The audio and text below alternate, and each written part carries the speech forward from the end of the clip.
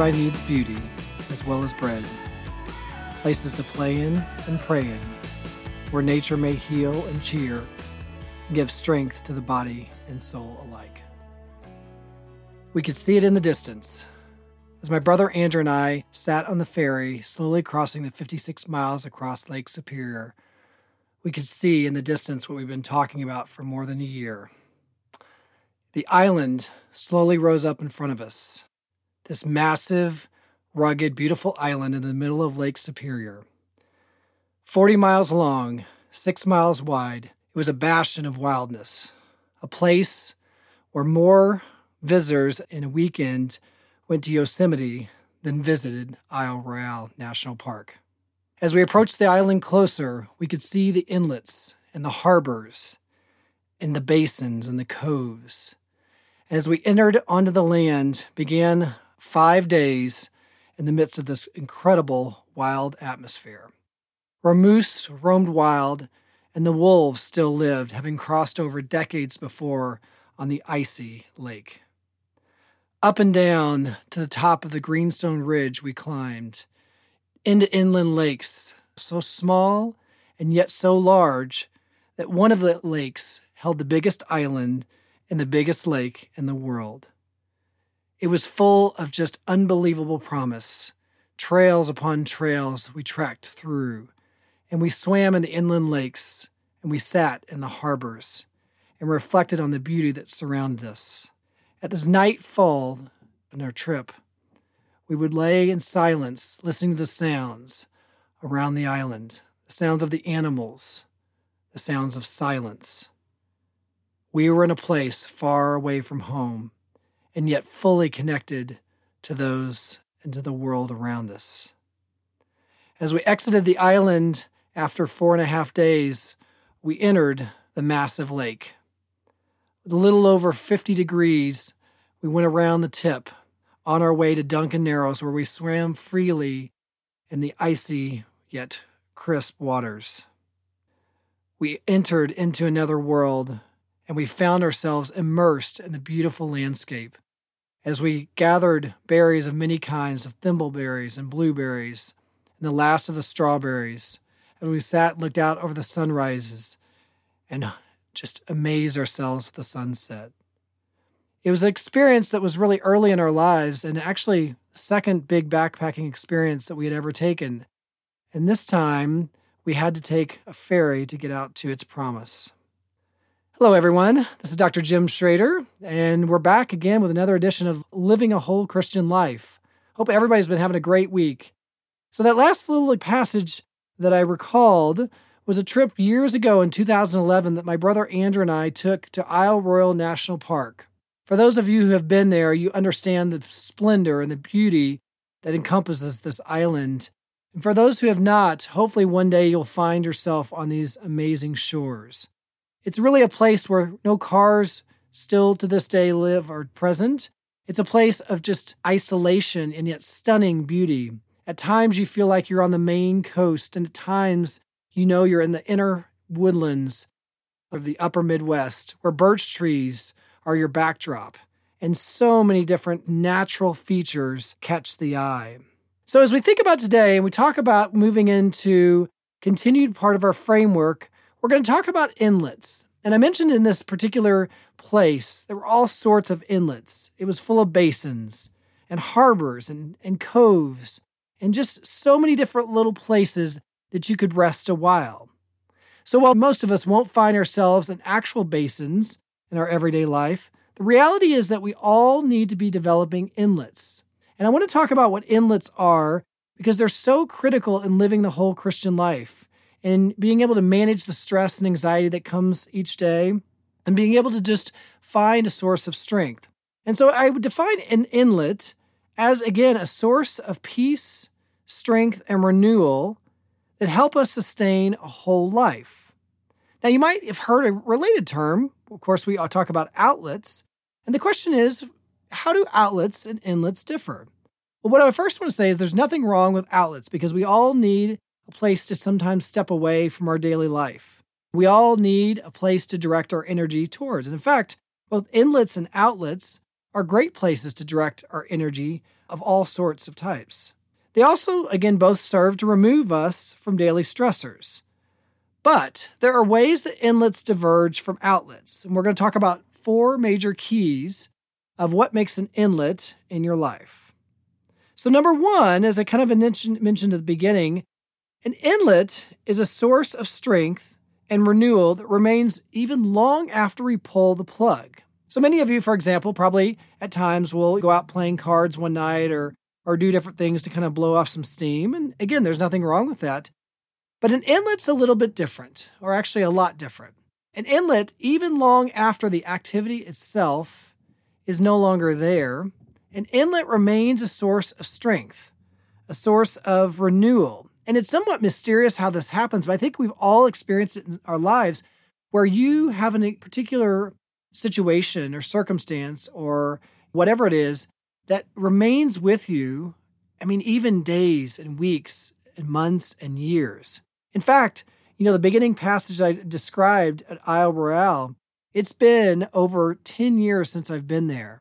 And I can still remember so many details of that experience. As we traversed around 50 miles across the hardlands or whatever and trekked our way around there and then, got into a canoe and went around the tip right there. There's so many aspects of that I remember. And to this day, it's not only the recollection of those beautiful moments, although sometimes challenging moments, but it's also the recollection of the sense of just peace that I felt, the sense of being able to take that to wherever I go. In fact, if you ever come to my office one day, spend some time there, you'll look up on my wall right above where my computer is, and there's a huge map of Isle Royale that sits there. And many who come ask about that and just kind of ask in general, especially those who've never considered it or don't even know what it is. And I'll describe a little bit of the adventure, but really it's really wonderful in the way that I can look up and I have the actual backpacking route marked on the map, and I can look up and at any given point imagine myself at a particular place on that island, even a decade later. And even if the day's been stressful or it's been difficult, in some ways, it's kind of a form of guided imagery that we use in psychology. It gives me a sense of peace. It just, in some ways, internally makes me smile. So number 1, an inlet remains a source of strength and renewal even after we pull the plug, even after the adventure or the experience is long gone. Number 2, an inlet encourages us to grow, reflect, and be healthy, not just to remove us from reality. And that's a big key, right? That whatever inlets we develop, whatever we cultivate in our life, they're not just there to say, oh gosh, get me out of the stress or, remove me from what's most difficult. Again, there's nothing wrong with that idea. But the idea of an inlet is that as we go through that process, and even sometimes the better and the more we become accustomed to it, the more we learn to grow and kind of reflect. And I would argue that be healthier and be more full in the calls that we have. As I mentioned here about going backpacking, and we'll certainly talk more about that throughout the podcast, it's become something that I really absolutely love to do. Initially, it's a hard happiness, and there's a lot of development. There's a lot of things not only that you have to procure to do it, but a lot of kind of understanding about the process. And there's been many times over the years where I thought to myself, there's a lot easier ways to spend a vacation. But I can tell you honestly that every single time I've ever come back from a backpacking experience, which at this point has been fortunately a number of times, I feel a sense of even growth and reflection, not just about the experience itself, but much more about even who I am. Because I think that we come to find ourselves most in moments of not just silence, but in moments when we strip away all of the indulgences or all of even what we perceive as necessities. And for me, at least, when I put everything I need on my back and head into the forest. And at that point, my positions, even the roles that I have in everyday life fall away, and I really feel and completely immerse myself in being a child of God. So number 3, an inlet increases the gratitude we feel for others in the world, instead of potentially sometimes maybe just kind of increasing our disdain or detachment. Again, not every time that we pull away from reality, of course, are we going to feel more disdain, but sometimes, those outlets have a way of just kind of making us feel like, oh gosh, I've got to go back to work. Or, oh, you know what? Things are really stressful at home and I don't think I'm even ready to go back. Again, that's very human. And I don't think we should feel guilty for that. I think that maybe there's some things that we should learn from that. But the reality about what I've found with an inlet is that the more I really cultivate these sources of strength, the more I feel really grateful for what I have in my life. And that sense of gratitude isn't a sense of just that it's easy, of course, or not a sense of just that it's something that readily brings me happiness all the time. I think what the gratitude is, probably more than anything else, is that I am honored enough to be part of this adventure that I call life and that we call life, and honored enough to be part of the adventure that my kids and our family call life too. There's so often, I think, in our family life that, we love our kids and we want the best for them, but we feel run down sometimes by what's going on. And we feel like no matter how hard we try, we feel ineffective. And what I love about inlets, what I love about being in a place, and again, it may be a place even in my own house, is that it pulls me back into the recognition that no matter how hard things are, really the best things in life, in fact, are the most difficult. But I feel this great sense of thanks for just being part of this, for having the opportunity sometimes to struggle for things that matter way more than I do. And number 4, an inlet helps me in many ways not to only embrace the inevitable struggles of life, but even transcend them. And I'm talking about the struggles that we can't avoid. There's no reason, of course, just to draw struggles upon us for the struggle itself. There really is a greater purpose that struggles should have. Otherwise, I think we're doing it for the wrong reasons. But our greater purpose isn't always necessarily something that's easy to identify. I mean, even as a child of God, I sometimes think, do I really need to take this on? Am I really following the call that God asks for me? I don't really know. And like I said previously, when I talked about Thomas Merton, dear Lord, I don't know where I'm going and I don't see the road ahead. And sometimes I wonder even if what I'm doing is on the right track. I don't even know. But when I find myself coming back to those sources of strength, the sources of renewal and reflection, I can find that although the struggles remain very real, there's so much more greater meaning that I can find from them. And instead of running away from them or avoiding them, if they're really part of this authentic life, if they're really part of what I'm supposed to be doing, then I find myself really working to come through them. We said ways back that when you have a covenant with God and you experience anxiety, but you know that it's a place you need to be, anxiety is not something that we seek to avoid, but rather it's something we seek to work through and transcend and move beyond so that we can find that greater love that we have for our Creator.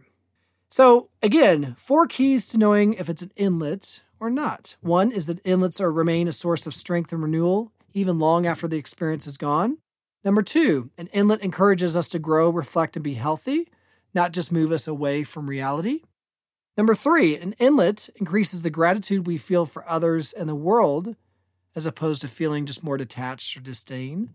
And 4, an inlet helps us not only embrace the inevitable struggles that we have, but even transcend what I cannot change. So why are inlets again so important? Well, here's just a little piece of something to consider, and we'll continue this conversation later on. Research has found that although we have this idea that a catharsis, i.e. blowing off steam, is really not only necessary, but good for us, the reality is that research doesn't actually support that. In fact, I hate to say this, but the idea of a catharsis is actually a lie. Instead of relieving and decreasing the tension and stress that we feel, it actually often serves to do the opposite. So instead of calming us, over time, it actually increases our dysregulation. Instead of reducing our anger, over time, it actually can increase our anger. So if we dive into something that feels like the catharsis, again, I'm not saying that we should never do that and that all catharses, if that's even a word, are bad.